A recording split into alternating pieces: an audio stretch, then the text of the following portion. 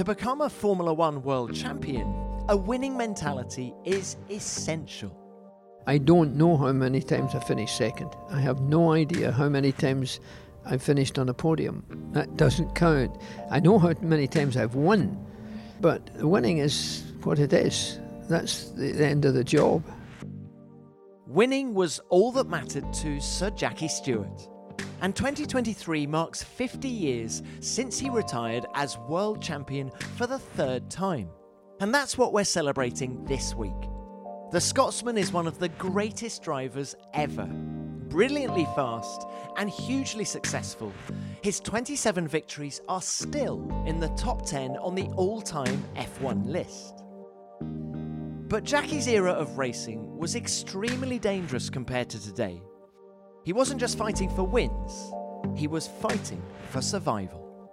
Most of my races were won in the first 2-3 laps because I removed emotion. Most people are a bit uptight at the beginning of a race because death was very popular at that time. Hello and welcome to F1 Beyond the Grid.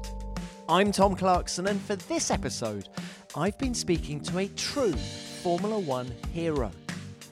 Jackie Stewart began his Formula One career with the BRM team in 1965. But it was his next move that laid the foundations for his legendary status. He and Ken Tyrrell formed one of the most successful partnerships in the sport's history, a partnership that ended with Jackie retiring in 1973 as a 3-time world champion. But while there were plenty of wins, there was also personal loss. During Jackie's 9 years in Formula One, 8 drivers died in Grand Prix, including his close friends Piers Courage, Jochen Rindt, and his Tyrrell teammate Francois Sever. It's fascinating to hear how numb Jackie became to F1's risks, and why he carried on racing on the day that Roger Williamson lost his life in the 1973 Dutch Grand Prix, a race that Jackie won. But that detachment is one of the things that gave him the edge in races.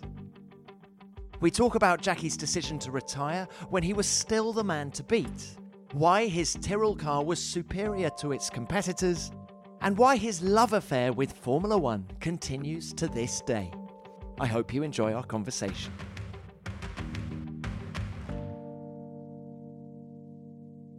Jackie, it's 50 years since you won your third and final world title. Crazy how time flies. What's your abiding memory of that year? Tiredness, frustration, and clarity. Because in April, I made my mind up that I really needed to retire. And it was at Indianapolis, and I was getting depressed by the pace of my life, the limit of being at home.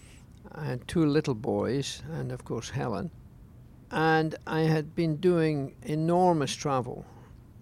In the days that we speak of, in my day of a racing driver, we don't make the money that is made today, and to make proper money you had to do a lot of races. It wasn't just a question of Formula One. Nobody did only Formula One. So I was doing Can-Am, I was doing Indianapolis, I was doing touring cars, GT cars, everything you can think of on a global basis. And most of my friends were dying as it went along.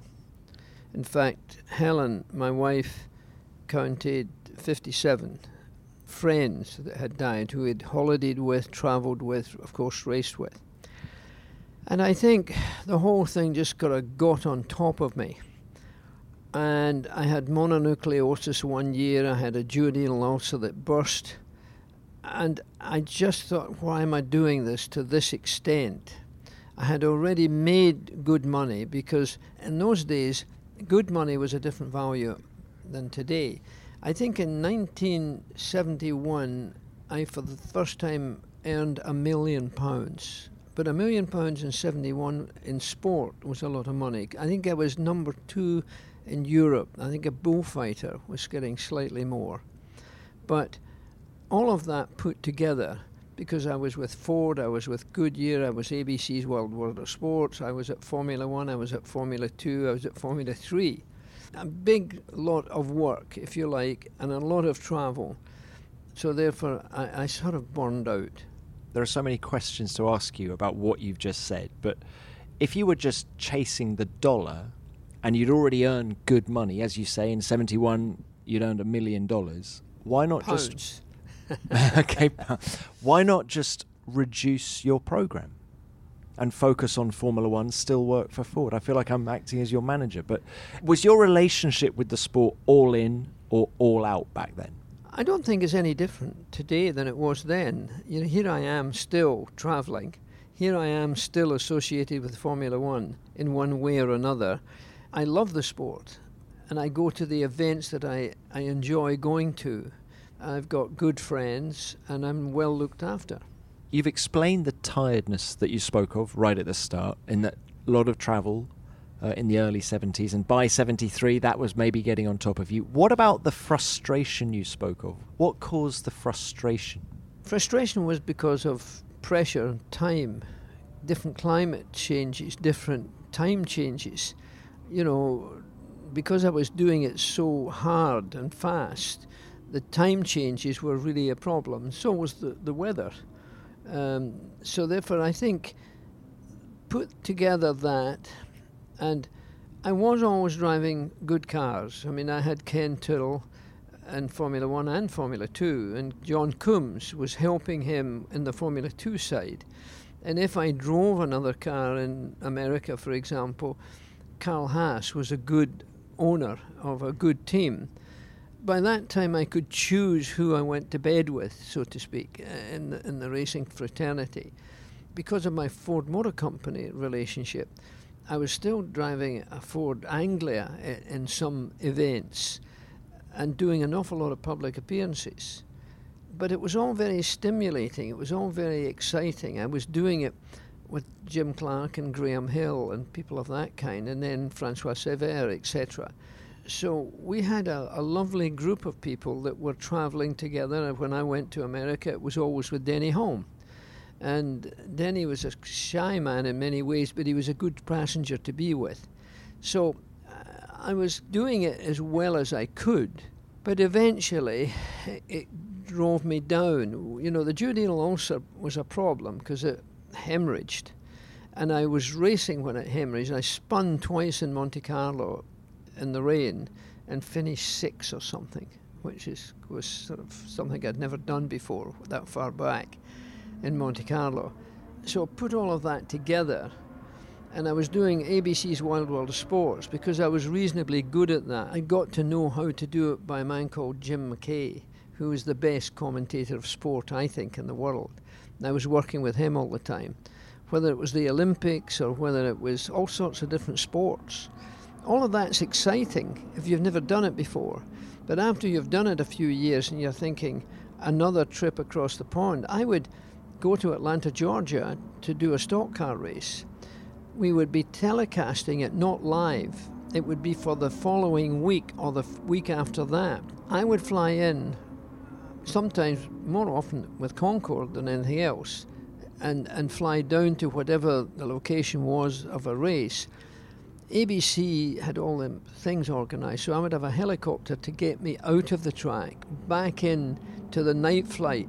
I would never take the Concorde on the evening flight because it was slower than sleeping on a plane and going in a 747. But I would always use Concorde from the UK or Switzerland, from the UK naturally with Concorde, to the United States. So I had it very well organised, but in the end, I was burned out. Yeah. And then the last thing you spoke of was clarity. What was the clarity that you found in 1973? Clarity of why am I doing it? Clarity of the pressure, of the travel. I would be getting more annoyed at things. If a plane was late before, it wouldn't have bothered me. A lot of things just because I was trying to keep up with a lifestyle that I myself had bought. It wasn't anyone else to blame. I wasn't being pushed into it. I had Mark McCormack as a manager, if you like, of my sporting life. And he was the best in the business, probably the best ever. So I had really good people around me. But even at that, the better you become, the more you have to do, because the more people want you. And it just became a time when I was really, I think, physically and mentally burned out. So you make the decision to retire in April. Who was the first person you told?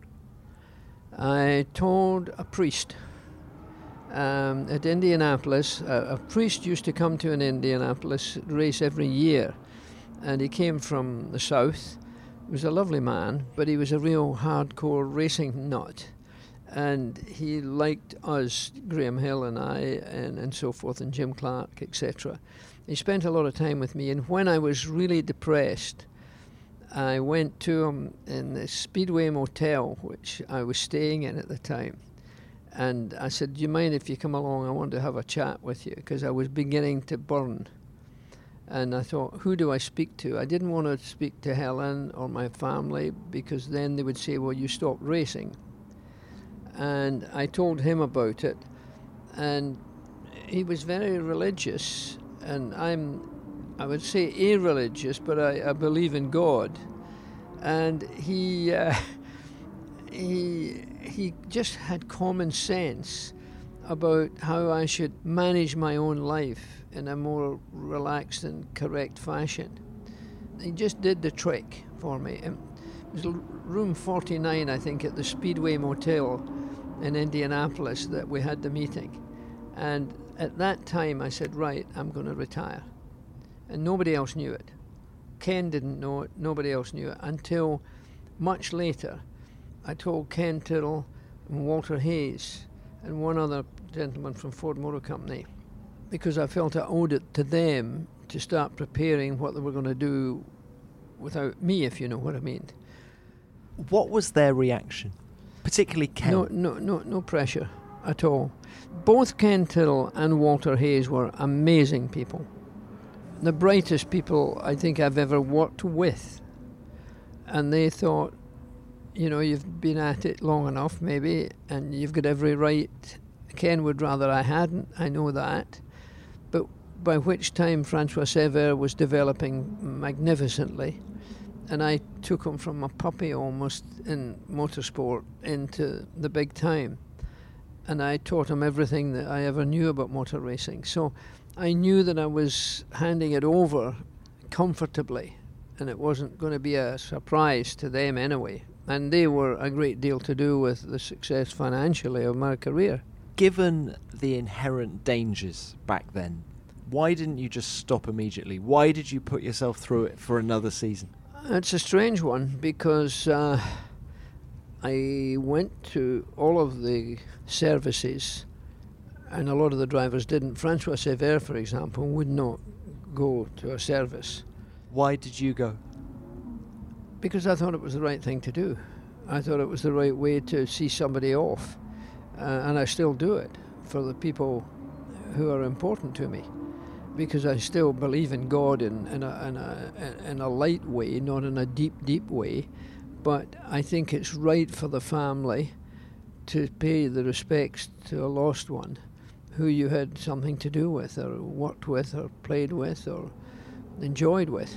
But why didn't you just walk away when you knew that you were going to stop? You knew the risks. Why put yourself through it? I felt that it was right for me to do it right up to the last moment. I mean, I decided to announce my retirement at Watkins Glen the day after Francois Sever was killed. I didn't do it the day he died, because Ken was still saying I should do the race. And then I said to Ken, I think out of respect to Francois, I shouldn't do the race. And that, it was a tricky one, because it would have been my 100th Grand Prix. So it was 99 that I did in the end, but it's a nice number.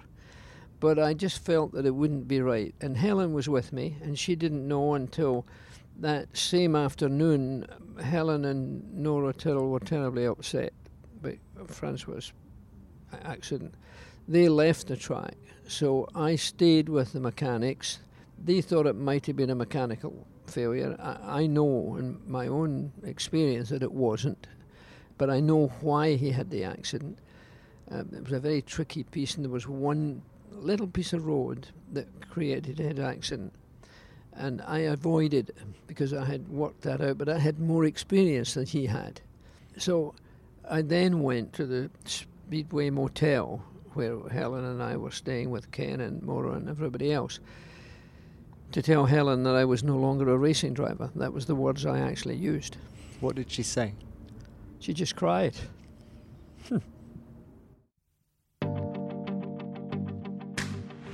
Jackie, how did your looming retirement during the year change your approach to racing? Did it affect how you drove the car? Were you leaving a little bit more margin? No, my motor racing never changed, I don't think. It was a question of bettering whatever skills I had and finessing them to a higher level. And I think at that time, because I was good at another sport, shooting, trap shooting, and it doesn't sound very exciting in comparison to Formula One racing, but mind management became the most important thing when I was racing, because if you missed a target, you never got it back. If you make a mistake in a racing car, a mediocre mistake, you can make it up in one of the next 20 corners in some cases. So I learned a lot from my shooting. And the more I did my motor racing, the more I could learn and build. Most of my races were won in the first 2-3 laps because I removed emotion. Most people are a bit uptight at the beginning of a race. It's certainly in those days because death was very popular at that time. So for whatever reason, I could remove emotion completely. I had no uptight feeling at all. And therefore, I got my first 2 or 3 or 4 corners well in advance. I would be usually 3 or 4 seconds faster on the first lap than anybody else. So I learned all of those things and I passed them on to Francois. And everything I ever knew, he got, because we just had a great relationship. And he was a puppy when he came. He was a good puppy, but puppies sometimes pee in the carpet. And he came out of that magnificently because Ken was a good man to be with. Our mechanics, my 3 mechanics were better at what they did than I was at what I did. And that's why I didn't have wheels fall off the car or mechanical failures. And Derek Gardner or the Matra people built cars that didn't have mechanical failures to cause incidents.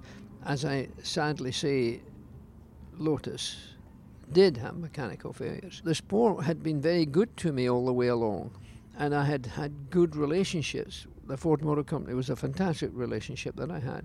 But so also was Dunlop for a while. So also was Goodyear, a very good relationship. And Elf was a good company too, with Ken Tyrrell. So I had all the best round me.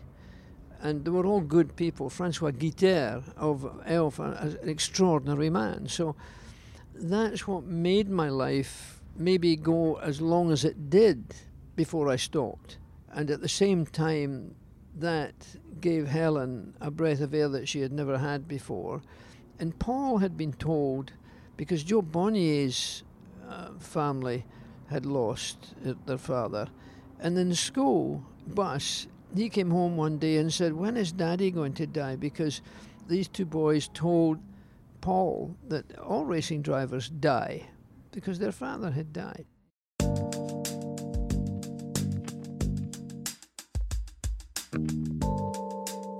Going into the year, who had the faster car in 73? Was it you in the Tyrrell 005 or was it Emerson Fittipaldi in the Lotus 72? I think the Lotus had the edge on real speed.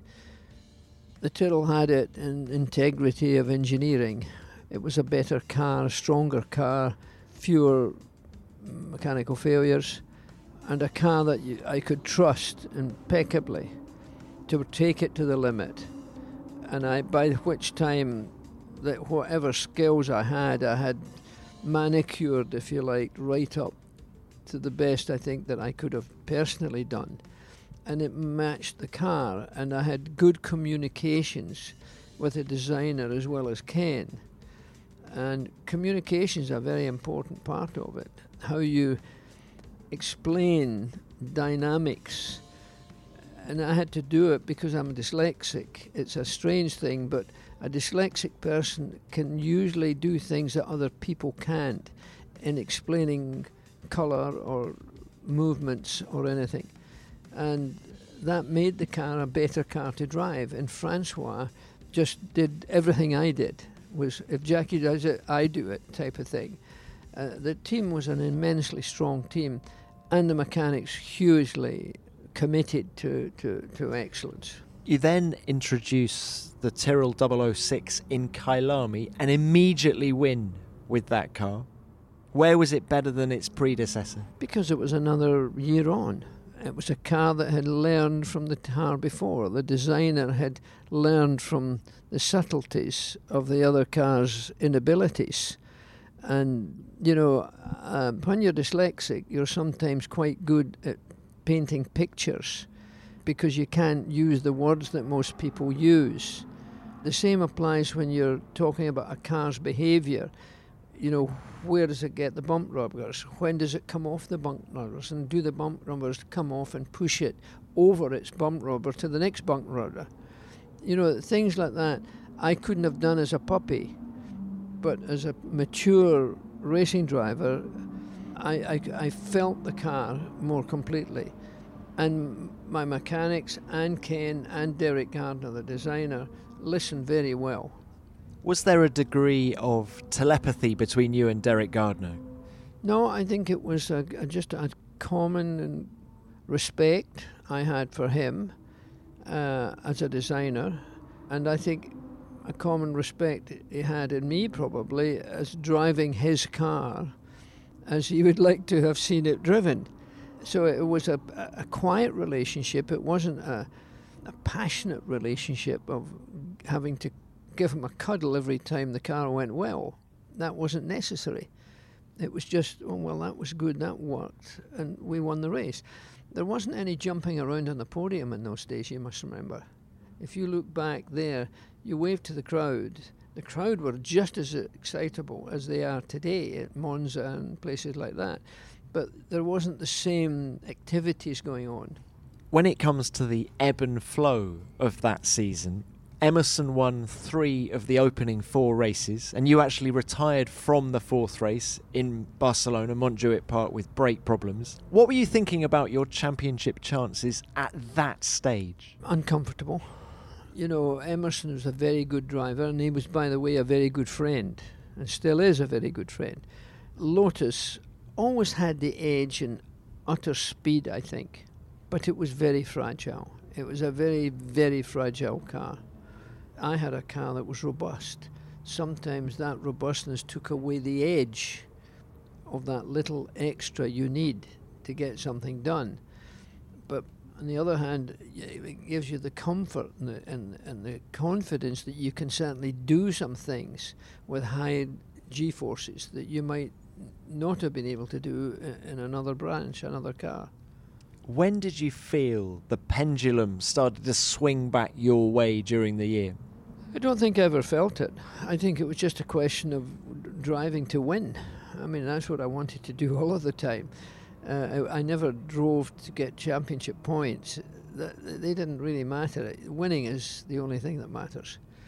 So you took each race as it came, to win that one and then move on to the next? Yeah, but for example, I don't think I know. In fact, I don't know how many times I finished second. I have no idea how many times I finished on a podium. That doesn't count. I know how many times I've won.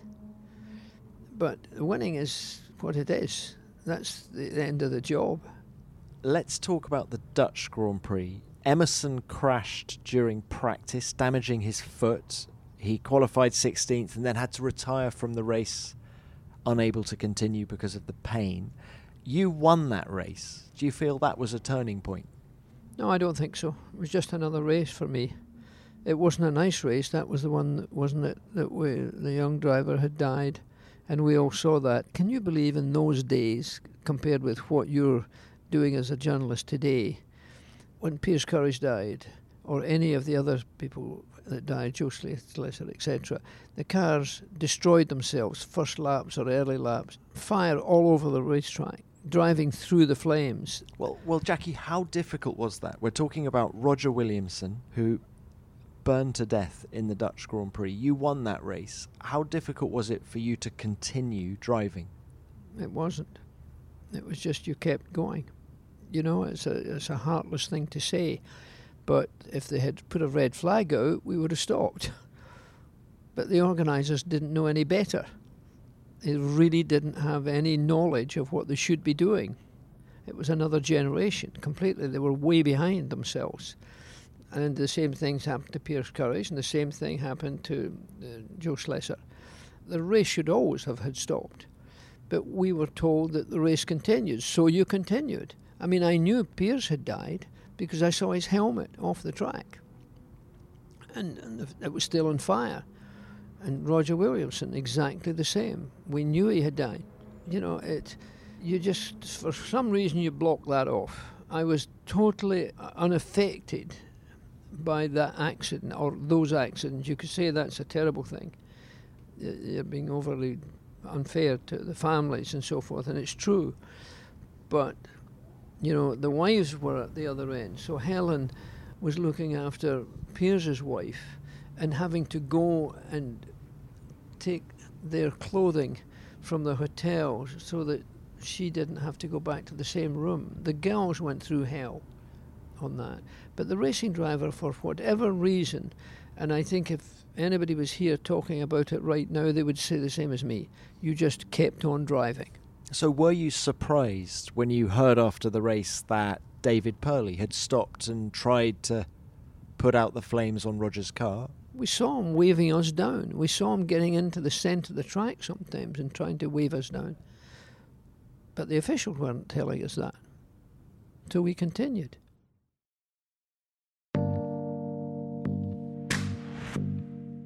Jackie, there were some other key moments in the year that I wanted to ask you about. First up, let's go to Monaco. Your third win through the streets of the Principality, and the 25th win of your career, equaling your friend Jim Clark. What did that mean to you, to equal Jim's tally? It really wasn't a big thing. It was just another race. I mean, to be doing the same as Jimmy had done was pretty impressive for me, because he was the best racing driver that I ever raced against or with. But it's a strange thing. I think emotion was removed in my life probably the night before a race. As the night drew on, it got less in existence, the concern of the race. And when I got into the car, I had no emotion at all. And when I was racing, I didn't have any emotion at all. And when I finished the race, I didn't have any emotion at all. And when I won my first ever Grand Prix, there wasn't much motion either. It wasn't until I was walking down the steps of the Villa d'Este Hotel, that's the day after, and I was walking down and suddenly I heard the concierge saying, "Oh, you've got to get this air ticket that I needed to have because he's the world champion," was at that time. And I thought, wow. And that was the first time that anything hit me. See, I think emotion's a very dangerous thing. You say things and do things, if you're emotional, that you wish later you had never said or done.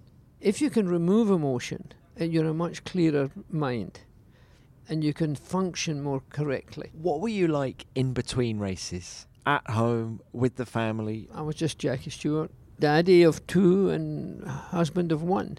And we have always had an enormously close family, and we still love each other enormously. Mark came up to see me this morning to see if I was okay. But was there emotion when you were with your family? No, I don't think there was. That's maybe there was love and a tension and probably guilt, therefore playing a little bit more in the garden than I might have done if it were another person. If you see the film that Mark made on me, I don't know if you've seen it or not, you'll see me on several occasions just a normal daddy. And I think I was a normal daddy, really. The only thing I was a racing driver daddy. Did you think you were leading a very selfish existence? During the time of my racing, I don't think so. Towards the end of it, I was beginning to feel those things. But that was after I had my conversation with the priest in Indianapolis. I started to realize some of that. You know, Paul was the one that got hit hardest. They both were at another house when Helen was with me in Watkins Glen. They went to stay with friends, school friends. And during the end of the race, it was told that Jackie Stewart had been killed. And Paul heard it all. And he had to tell the people that were in the next room that they said that Daddy had been killed.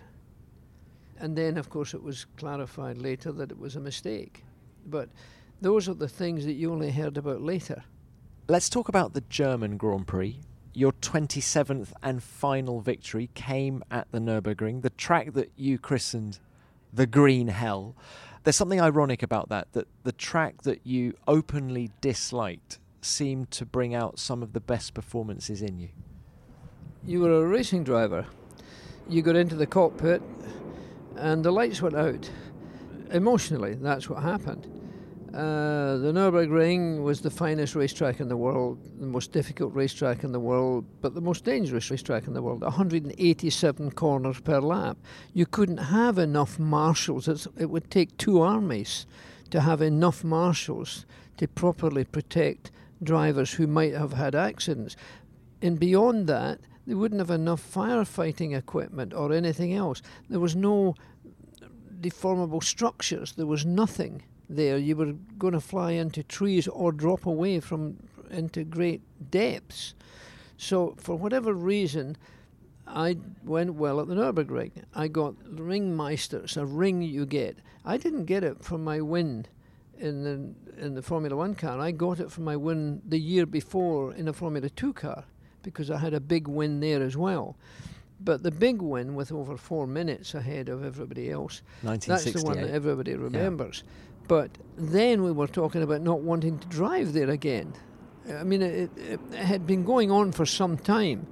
But in those days, the generation of the people who were governing the track were people of the past. And if Nuvolari and Caracciola could put up with it, and so could Stirling Moss and Mike Hawthorne and Mr. Fangio go round there quickly, why are you boys complaining? But it had gone wrong. It was wrong. It was so dangerous. A track like that with 187 corners, as you say, did you ever properly learn it? Is it too long? No, I don't think so. I never felt I had the perfect lap at the Nürburgring. There was always a little bit you didn't do right, or you just did a little bit too late, or whatever. Never anything serious, but it was the greatest challenge of any racetrack that's ever been built in the world.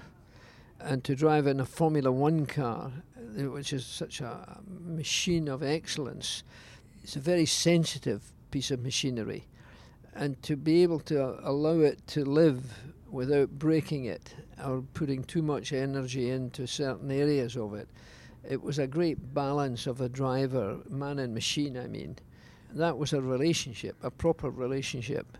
And that was one of the most attractive things I think you would get from any top-line racing driver. I think they would say the same. So let's move it on to the Italian Grand Prix. You knew that you could clinch the title that weekend. How did you feel coming in? No different than any other day. No different than any other day. I had no emotions about things like that. It just wasn't part of my life. It wasn't a question of this is the last time I'm going to drive at Monza. Nothing like that. Did you have a good reception? I thought that at the Nürburgring, though. I knew that was different, because Monza wasn't that difficult. It was a lot of slipstreaming, but it wasn't a difficult racetrack. The Nürburgring was a challenge. I mean, that was the challenge of all challenges. And to do that and know it was going to be my last Grand Prix, that would have been a different feeling altogether, but no, not at Monza. Did you have the respect of the tifosi? Did you have a good relationship with the Italian fans? Yes, well, they loved it. I mean, but they loved it for every driver. I mean, they still love it for every driver. They showed more passion than any other racetrack in the world. Now you go to Brazil or you go to Mexico, you get that same passion. Italy's always had it because they're aficionados. They're great enthusiasts of the sport, and they're pure about it. They exuberated everybody. It was a different life altogether. Now, you finished the Italian Grand Prix fourth, you had a puncher, you went to the back and climbed your way back through the field. Was that one of your best races? Probably. It was a lonely one because there was nobody in sight. Every now and again I would see one and we'd have to go and pass it. But Ken Tyrrell was trying to keep me interested, thinking I would get bored. At one point he put a signal board out saying -10 Fangio, to waken me up, so to speak. Obviously that day I was able to take, it was a clear view in most cases, so I did the lap record regularly, almost not every lap but nearly every lap, because I wasn't getting pushed and shoved by any other driver. And can you remember the emotions you felt after clinching that title? Again, emotion was something that didn't appear until probably 3 days after the event. It never got me high, it never got me low. Then 2-3 days after, maybe 4 days after the event, I would start thinking, wow, I won the Italian Grand Prix, or I did well, or I did that, whatever. Can you remember what you did after the race? Because you finished fourth, so you're not on the podium. So you drive back into the pit lane. Helen is there to meet you. Ken Tyrrell is there to meet you. I imagine they're elated. I wasn't convinced I had won the World Championship. I'm absolutely sure. I would say to him several times, because you're finishing fourth, for God's sake. And no, you've got the World Championship. And he was very excited by it. I don't know whether it must have been intentional, the emotion, the removing emotion. But I think removing emotion was one of the things that gave me the edge on a lot of other people. Whether it was an up or a down, it was the same for me. It was to winning or somebody losing their life. It was a very similar. There was no high and no low. It was still a neutral piece of territory. So 3 days later, can you remember how you felt then? Was this the most satisfying of your 3 world titles? Yeah, probably. Knowing that I was going to retire. Because Ken didn't know, but I knew. So to win my World Championship and make it 3, for me, it was nice that I was going to retire as World Champion. I knew that it had been the right time to retire. There was not once since I retired did I ever feel it would be nice to go back and do it again. I attempted to be convinced to come back once or twice. But it never was even a thought that I should do it. There wasn't a question, I'll talk about it, call me next week, or call me next day if you want. There was nothing like that. I was totally satisfied. Can you share with us the people who asked you to come back? Did Ferrari come knocking, for example? Bernie asked me to come back. But I think he was playing games with me, because he offered me $6 million. At that time, that was a lot of money, not comparison to today, but then it was $6 million to come drive just Formula One cars. And I said, look, I'm not going to do it. And it's not a question of having to think about it. I'm not coming back. So I was very relaxed about it. There was no, do you think it should? Maybe I'll have a go. 5 years after I retired, I drove all of the Formula One cars with the exception of Ferrari, who wouldn't let me drive the car because I hadn't agreed to drive for him.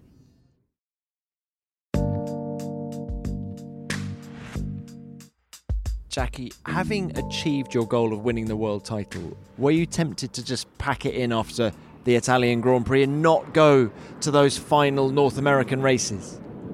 No.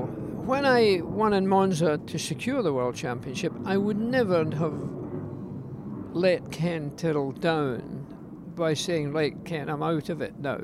and there would have been nobody to drive the car because everybody else would have been at that time committed. But Ken and I had decided that Francois was going to be the number one driver, and Ken wanted to have Jody Scheckter as the number two driver. And we discussed that endlessly. So all of that had already been worked out, and I had no time thought that, well, maybe I'll have a little extra thought about it. And I enjoyed the idea of Ken already wanting Francois, because I knew he was good, and I knew better than Ken even that he was good. So I was a very comfortable sense of the emotion, again, not being affecting my life in any way. So 73, on the one hand, was perfect because you signed off winning the world title. But of course, it ended in terrible fashion at Watkins Glen. How clearly do you remember that Saturday morning when Francois lost his life, or have you blanked it out? No, it's completely clear as can hear now. And when Helen and I see Mark's film today, or films that have come from other people in these days, Helen and I still have tears on her, still there. It was such a terrible thing to happen. And to happen in my last Grand Prix was just the worst thing that could have happened at that time. It was just a sad, sad time.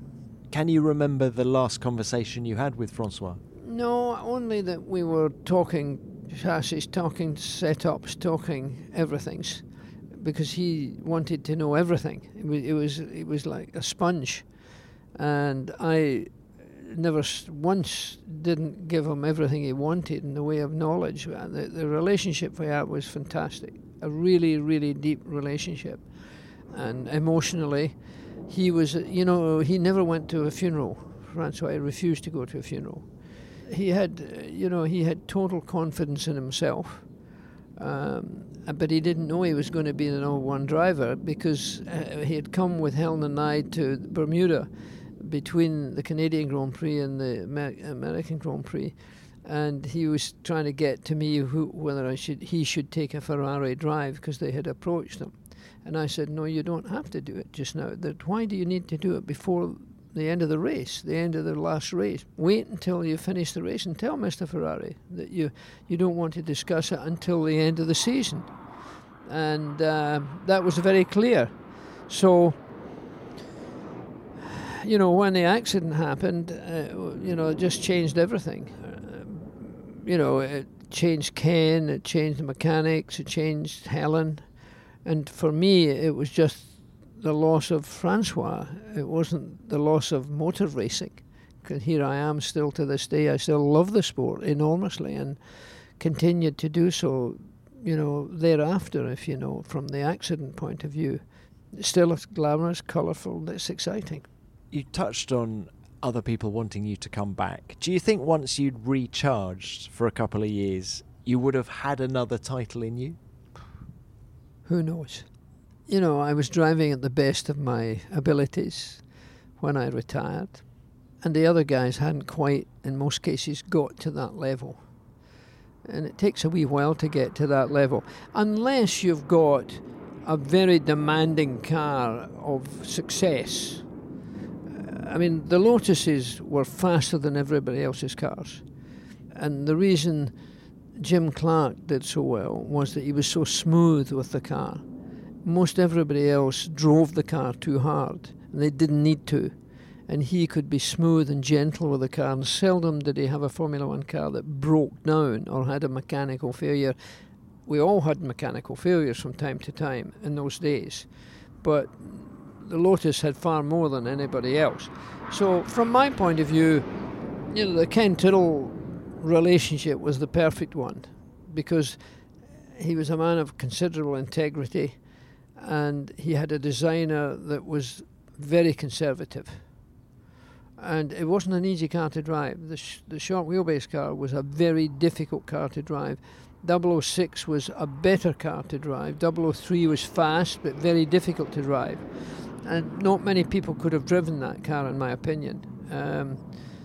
When in our day we were racing, we were driving every sort of car you can think of, a Can-Am car or a Ford Escort or a Cortina, for God's sake, the worst of all. And you had to challenge the car all the time just to keep it going quick enough. You learned a lot more in those days, I think, about the subtleties of driving. And driving a Can-Am car one weekend and then a Ford Escort the next weekend. You needed to be totally versatile. different animal. Yeah. You know, and that was a terrific way of building talent. Now the Grand Prix driver generally only drives one car, apart from the simulator. So, Jackie, how did being a 3-time world champion change your life? I don't think it changed my life at all. It was nice to have it, but it was nice because I was being used by the Fords and the Elfs and the Goodyears, and so I was going around the world with these companies, and that gave me great experiences. I mean, every time I went, I'd go to India or Argentina, I'd be meeting the president or the head of state or whatever. I was learning so much about life outside of just behind the steering wheel. It was very tiring when you did it. I mean, it was right around the world. And if you went to the White House, you had dinner with the president. So all of these things happened at that time that was... Facilitated by the World Championship. Yes, only because of it. Or winning races in the Can-Am, or, you know, meeting immensely successful people. And Lewis Hamilton or Verstappen today will be given the privileges of meeting up with some fantastic people. And it's a very great privilege to have. Well, Jackie, it was a phenomenal career, and what a way to end it in 1973, 50 years ago. 50 good years.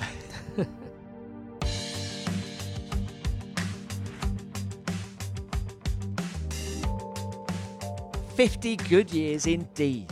Jackie is a living legend. Any time with him is time well spent, and never more than when he's talking about Formula One. I loved hearing his memories of 1973. It was an extraordinary season, one of his best, and his words, "Emotion is very dangerous," explains so much about what makes him and the other great drivers so good. Jackie, thank you for your time, and I look forward to seeing you again soon. How many of you remember that 1973 season? Did you see Jackie race? What stories have you got about the great man? Please let me know, and I'll read out some of them at the end of next week's show. Send them to me at Tom Clarkson F1 or use the hashtag F1BeyondTheGrid. Which brings me on to what you sent in about Oscar Piastri, F1's newest point scorer after last week's show. Let's start with this from Jason Jorgensen. Oscar is such a well-spoken, grounded young man. He definitely appears to have the tools to fight at the front of the grid. It will be fun to see him and Lando as the car improves. Well, it will indeed, Jason. And Australia went pretty well for McLaren, didn't it?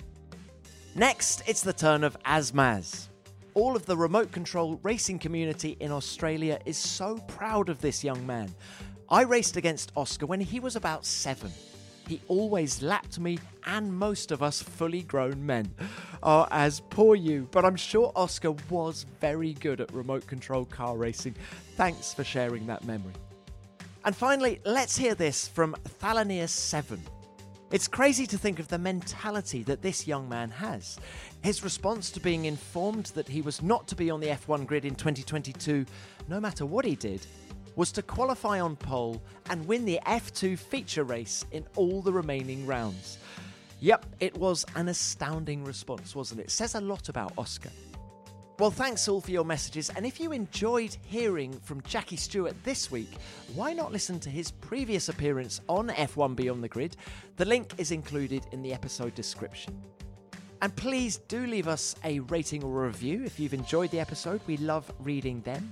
And a few other things before I go. F1 Nation's review of the Australian Grand Prix is out now. Check that out on your podcast player by searching for F1 Nation. And do check out f1.com for video, features and analysis from the race weekend. If you join F1 Unlocked, you'll get free access to some exclusive stuff as well. F1.com is the place to go. Thanks for listening. F1 Beyond the Grid is produced by Formula One and Audio Boom Studios. Until next time, keep it flat out.